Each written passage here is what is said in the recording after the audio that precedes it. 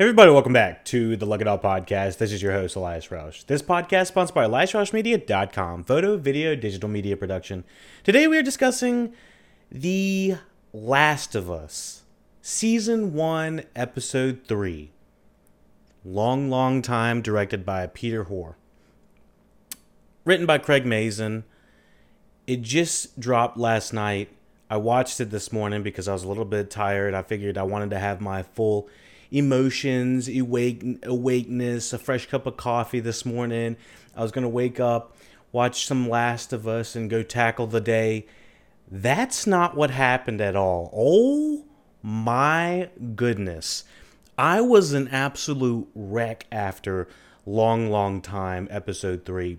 I don't think I've been this emotionally moved from a television show since maybe Station 11, which was also HBO apocalyptic type shit. But, with saying that, I had to go to Twitter to go check everything. And yeah, the pulse of everyone is, it seems everyone feels the emotions riding through episode 3.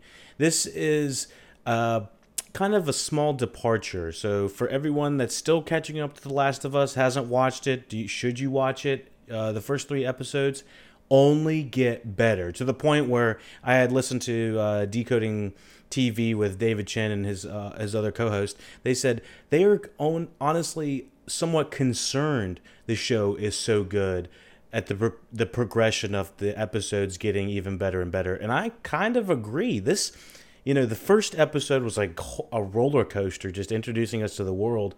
The second episode is another whirlwind of, going through the highs and lows of being on the road and losing Tess. And we are going to get into spoilers for this episode. Episode 3 is basically a character study departure, similar to what one of my favorite television shows, The Leftovers, like to do. They used to follow like the main A plot line, and then like episode like 5 or 6 it would be a character study episode. And normally these character study episodes are the best episodes in a lot of seasons of television, because we are just with a single character or characters on a path of discovery or kind of just living with them day to day, or slices of lifestyle. So this episode 3, we are with Bill and Frank. And so without going into too many more spoilers, watch the episode. You were going to be moved as hell. I moved feels like an understatement for what this episode is going to do to you. I think this episode is going to single-handedly win awards. This is going to be the episode that the season finale is going to have to match up to. And, I am thoroughly blown away with them being able to pull this kind of emotion out with characters that we were just introduced to.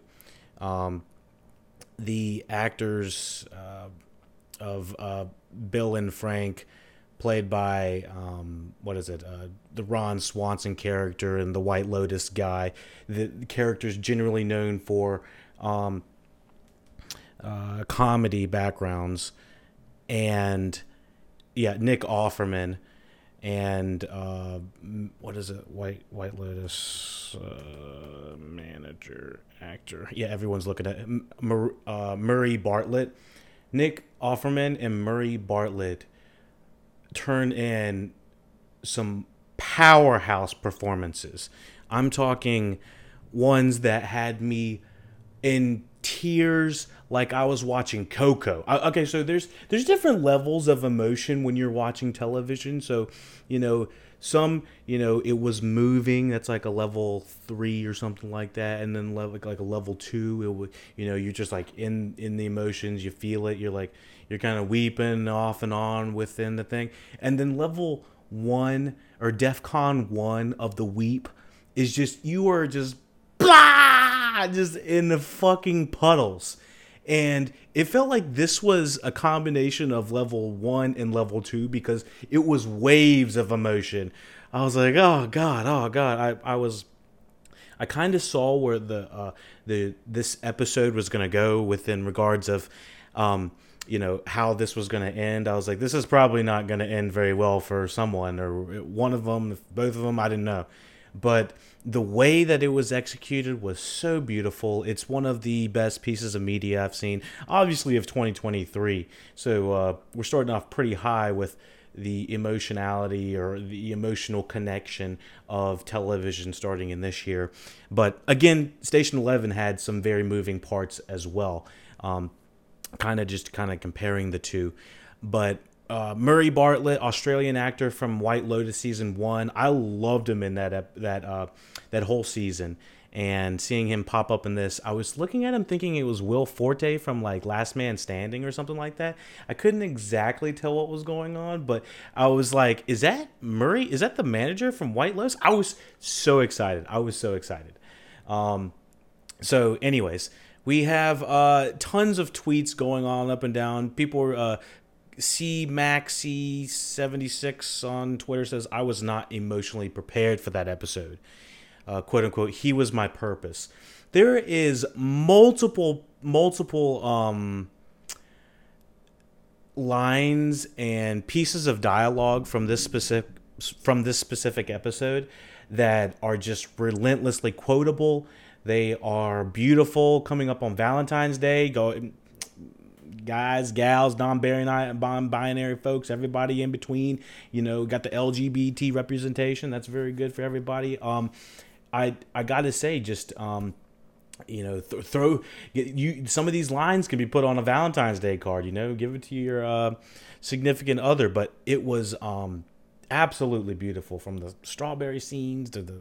Let me just run down real quick what Peter Hoare has directed with what he's noted for. So basically, I've seen anything from the Doctor Who to, I haven't seen him in Doctor Who, but I've heard of that show, obviously. But he's directed episodes of Daredevil, Runaways, Cloak and Dagger, Defenders, Iron Fist. I'm just not gonna talk about the last one. But anyways, Umbrella Academy, Altered Carbon, Dark Horse Comics.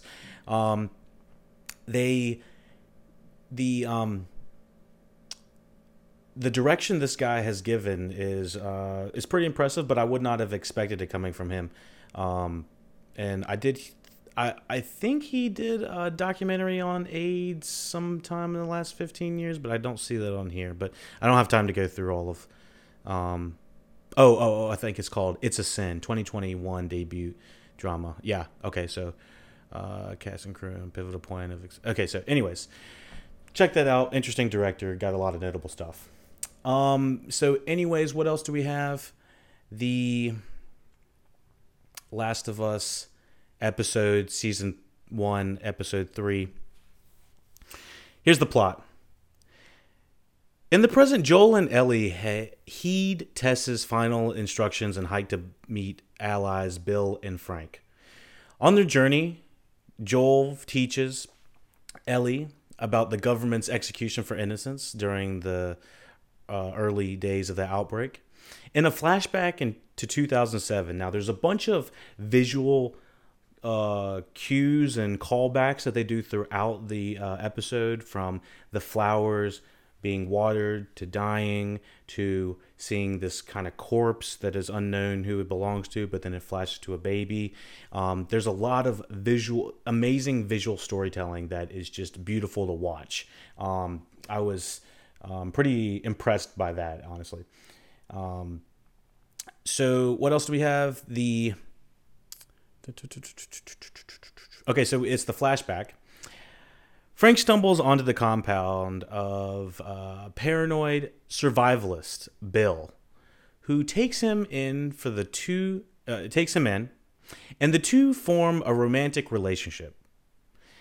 When this is initially happening, I kind of was like, I don't know if I'm feeling this like dynamic they got going on between each other. At first I was like, are they doing buddy? Are they friendship? What's the deal here? And so as it continued to, unfurl, and that night starts to unwind, they play the piano. Frank cooks for him a little bit.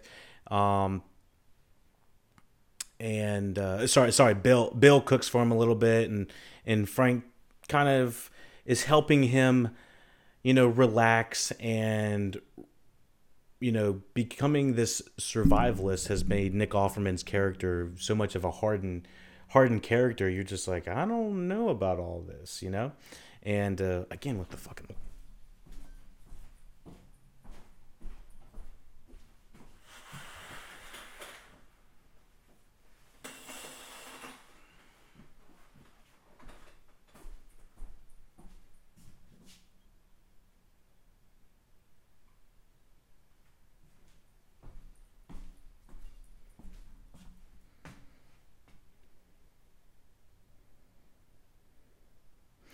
gotta start closing that damn window. Anyways,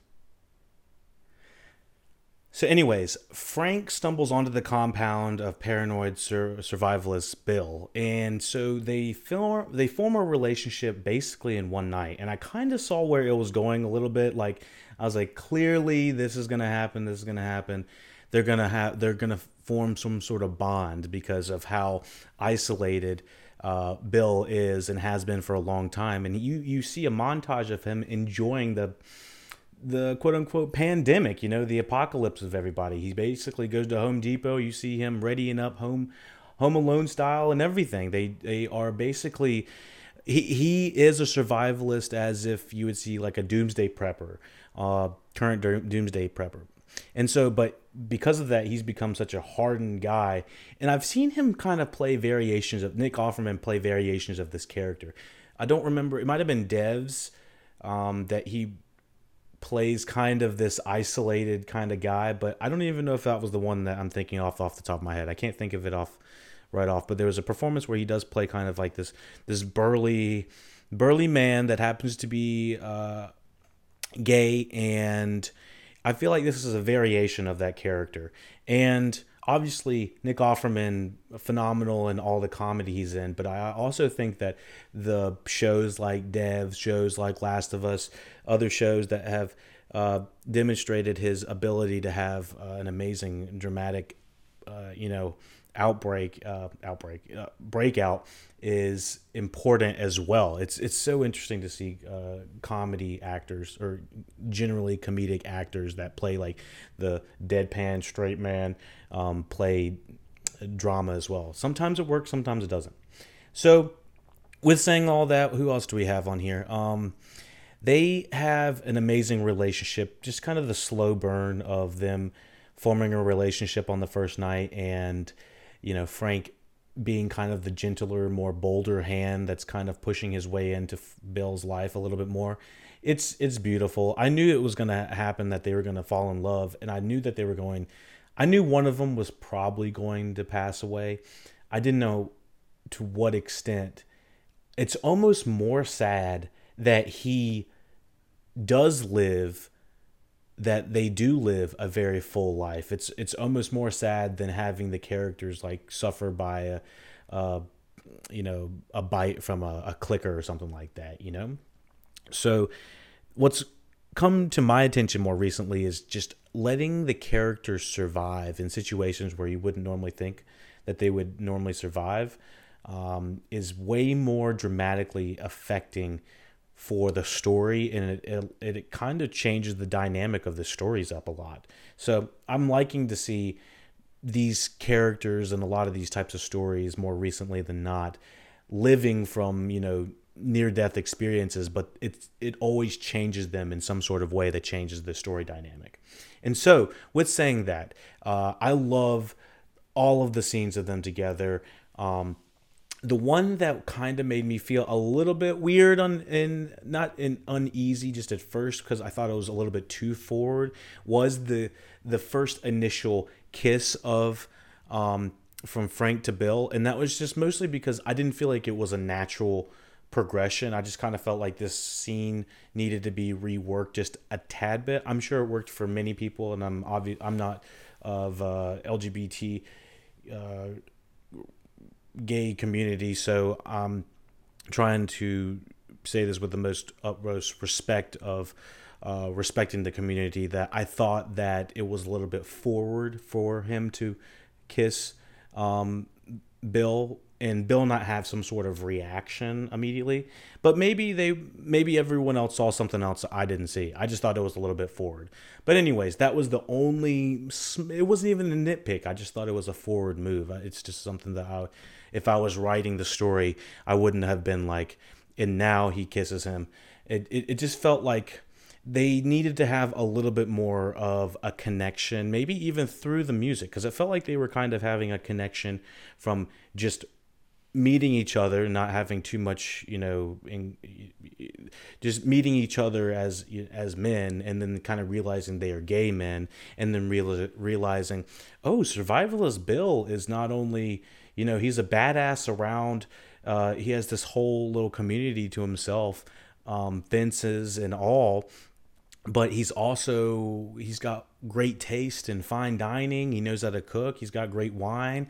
He's he's probably a funny dude. So I wanted the commonalities to come together a little bit more, but that was just me. So anyways,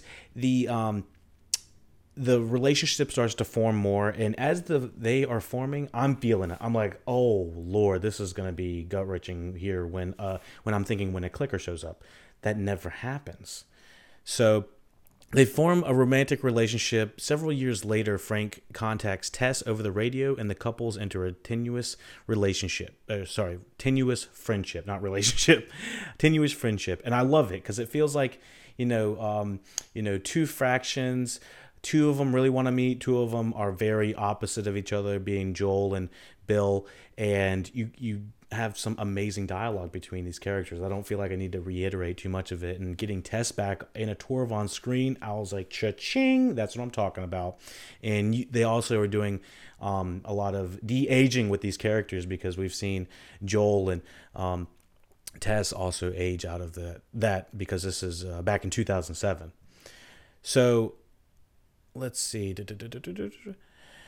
In the present, Frank is crippled by a degenerative illness and asks Bill to euthanize him after they marry. But Bill, not wanting to live without Frank, also kills himself. So this was one of the most gut-wrenching things I've seen in media in about 3 or 4 months. I've seen some pretty incredible stuff, not gonna lie, because it's Oscar season. But the acting, chef's kiss, it was so beautiful. It felt like, I guess you'd say, Romeo and Juliet, Shakespearean type style of these deaths. And this is all from a storyline that I believe is just like 1 or 2 lines in the game. Now, again, I don't know the game too much in comparison to the show. This is by podcast only knowledge. But from what I hear, they've expanded the story to be absolutely one of the most beautiful pieces of storytelling I've seen in a very long time. And obviously, it's got to be the best adaptation that anyone has done of any sort of game on top of it being a video game. So just the scene of them talking, I mean, all of the tweets, I think people agree, this was simultaneously the saddest and most beautiful episode of The Last of Us. Etta Libre, Adrian at Adriance said, "What an episode! Tears everywhere." Emoji. Alice the Nerd on Twitter says, "I did not expect a show about mushroom zombies to make me feel so emotional. Episode 3 is heartbreaking." And I concur with everything. I mean, it's just on every level, this is just not what I was expecting emotionally from the show, but it's delivering on every single level. And at one point, you do see throughout the time of, I think it's 16 years that we go across with Bill and Frank. Bill is shot by some, raiders trying to raid the village, and you think he's gonna he's put on the damn table, and Frank is like, "Oh, you can't die. He's patching him up and everything, and you're like, "Oh fuck, Nick Offerman's done. Bill's dead. Bill, it's gonna be Frank only." And then it flashes forward. We have a wide shot. There's a man in a wheelchair, and you hear someone calling Bill, Frank, and Bill. Frank is calling for Bill, and you're like, oh my gosh. You're like, a couple things. One, Bill lived. Two, Frank and Bill are old. Three, Frank has some sort of degenerative disease that is causing him to lose, a function of his body. And you're just, I was overcome with emotion at that point. Once you see Frank in the wheelchair, all I had was my father had pancreatic cancer, so basically he was in a wheelchair the last 3 months of his life, and the tears were flowing. I felt like from any direction that if you came at this, whether you were looking at them like, oh, that reminds me of my grandfather, or oh, that reminds me of my dad, or oh, that reminds me of someone I care about from a relationship previously before, whatever. If you watch this and you just attach some sort of emotional relationship to these characters, you felt it, and the tears were flowing. I mean, you didn't have to have a father that died from pancreatic cancer for you to feel this type of emotion. But when he's in that, I'm like, oh no. And I just felt like my guard was a little bit up to knowing that someone here is not going to live. This show is too damn sad, somber at the beginning. I was thinking for them both to live. So the whole time I'm thinking something terrible is going to happen. Zombie's going to get them. Raiders are going to get them. Whatever. Clicker's going to get them. I don't know. Something terrible is going to happen. This is not the something terrible I thought that was going to happen. They live their life out, and it's the most saddest thing I've seen in a very long time. Since like Station 11, I feel like I haven't gone through such a journey, an emotional journey since then. So yeah, when this happens, they have several scenes together where Bill is just, really distraught about all of this happening. And then let me see, Frank, they spend the day together. He says, can we have one of the last best days of my life ever? And there's just so much emotion coming from him. And, even talking about it, it's kind of hard for me to like keep all the tears and from coming back. I'm trying not to right now. I'm trying to be like, stick to the script. The script's good. It wasn't initially when he said that he wanted him to die, or he wanted him to, pour his pills into his wine, which I didn't know he was just going to kill him. I thought he was going to shoot him. So putting the pills in the wine was way more of a less graphic way of doing it and violent. And having this happen, and you're seeing the emotion on Nick Offerman's face, as Bill's face, and it's just so it's harrowing to watch. It's hard. It's a difficult one, and it's almost a good enough episode. I feel like I could just recommend this episode single-handedly to I want my mother to watch this one, even though she's not a big apocalyptic violence or anything kind of individual. She doesn't like horror or anything. Like, I wouldn't even categorize this as barely a thriller in this episode. This is a character study with these two individuals who become such rich characters, and I was here for it. I was very distressed. I was very distraught after I was not distressed. I was distraught after the episode. But I was not ready for this. And then them going through, when they start, pushing Frank in the wheelchair past the flowers. The tears were flowing. I'm thinking about putting on my Patreon. I happened to have the camera rolling of my reaction of the last 30 minutes of this episode, and I'm thinking about putting it on my Patreon. If we get enough up clicks and maybe comments on this YouTube video, I'll put it on my Patreon for everyone to see my reaction of me just literally upset as fuck during that entire scene. But it's a little bit embarrassing because I'm just ugly crying the entire time. But we'll see if we can break like 1,000 views or something like that on this in the first week. It's got to be within the first week though. So check out at Look It Up Podcast, or Look It Up Podcast, and all this links and everything. But anyways, I was not emotionally ready for this at all. And so when they are just going through the montage of them having the best day ever, them doing the last dinner, and and Nick Offerman comes to the table, I just look at him and I'm like, holy fuck, Nick Offerman's gonna fucking he's gonna kill himself in this. And I didn't know if like again, I didn't know if he was gonna shoot himself or if he was gonna do some sort of pill method or poison. And so they end up both just taking the tranquilizers from the wine, and it kills himself as well. And I love how we don't see too much graphic nature of them at all in any nature, and it feels like we get enough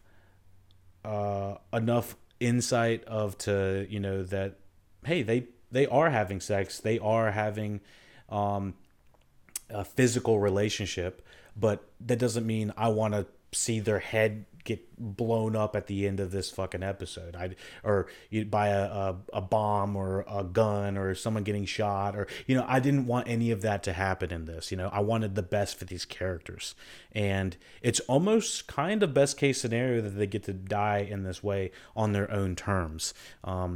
And so there's something kind of powerful about that. And so it flashes forward. I think this is still pretty close. They kill themselves pretty close to, they do the dual suicide or euthanasia, euthanizing of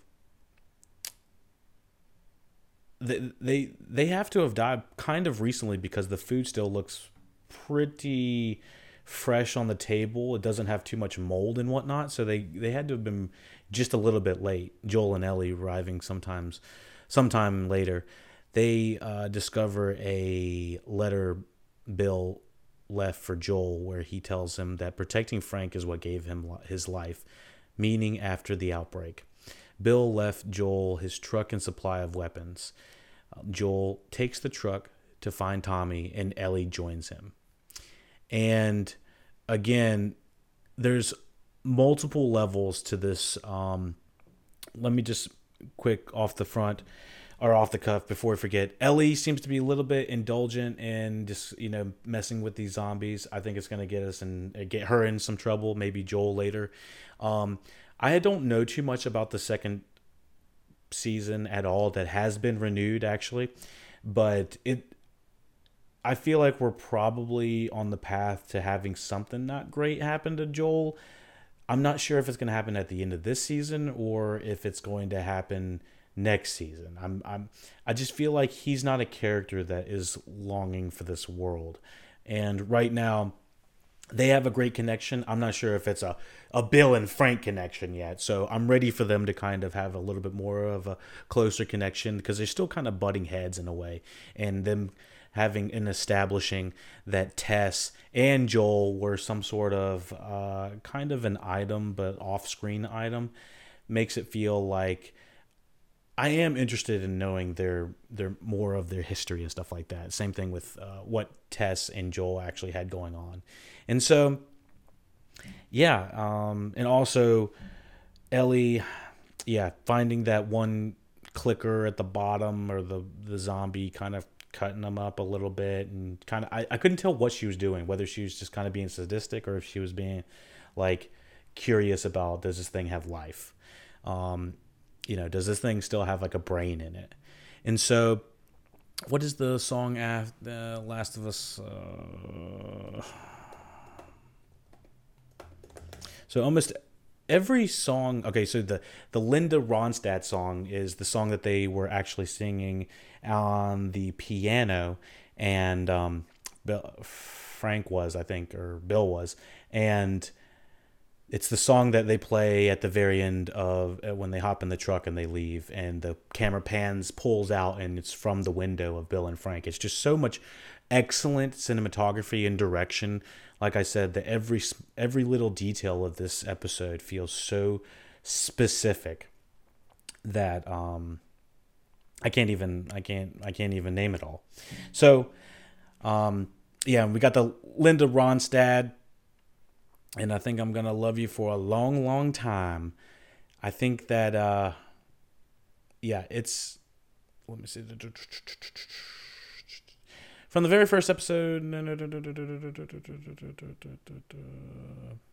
just because it's a post-apocalyptic show in which society has been stripped from its bare bones, feral bones, doesn't mean The Last of Us can't also feature the finer things in life. We've been seeing a lot of 80s music that has been peppered in and discussed through these last 3 weeks. Even Ellie brings it up. I believe it's in the first week. So music, for instance, this is on Mashable.com. From the first episode, Craig Mazin and Neil Druckmann's HBO adaptation of the Naughty Dog game uses music in a key way, which dispatchy modes Never Let Me Down Again, setting an anonymous tone for what lies ahead. Episode 3 closes this musical loop with the love story of Bill and Frank and uses another key song, Linda Ronstadt's Grammy-nominated 1970s ballad Long, Long Time from her album Silk Purse. And in fact, the episode is even named for the song. And so, it's a great song to use, kind of merging the two. I wanted them to kind of play music together, but maybe that was just me. But yeah, I thought that this episode was astounding. It's going to win awards. Both these actors, give them the awards. You know what to do. Like, subscribe. Let me know what you thought about episode 3 of The Last of Us. This has been a phenomenal 3 weeks of television. I cannot wait to see what the next few weeks have in store. Sometimes a lot of television can't compete in that middle sector of the season. So I hope that The Last of Us continues to deliver on these next few, especially with how good the previous few episodes have been. Very, very good. Let me just kind of go through a couple of more tweets everyone was discussing. Let's see. This episode was a bit of a tearjerker. This was Annette XX on Twitter. Let's see what we got. Bill and Frank's story. Wow, just wow. Yep, I'm right there with that's Gypsy King 007. Let me see anything else. Long, long time. It's the boys meme of Homelander Sam. Perfect. Perfection. Yeah, I'm right there with them. Let me know what you thought about this episode. Subscribe, like, you know what to do. Lug It Out Podcast. Again, Deidre MC gave us 5 stars on iTunes. I appreciate you immensely. I cannot thank you enough. Be like Deidre. Be a good, lucky dog, individual listener. You know what to do. 5 stars, iTunes. Take it easy.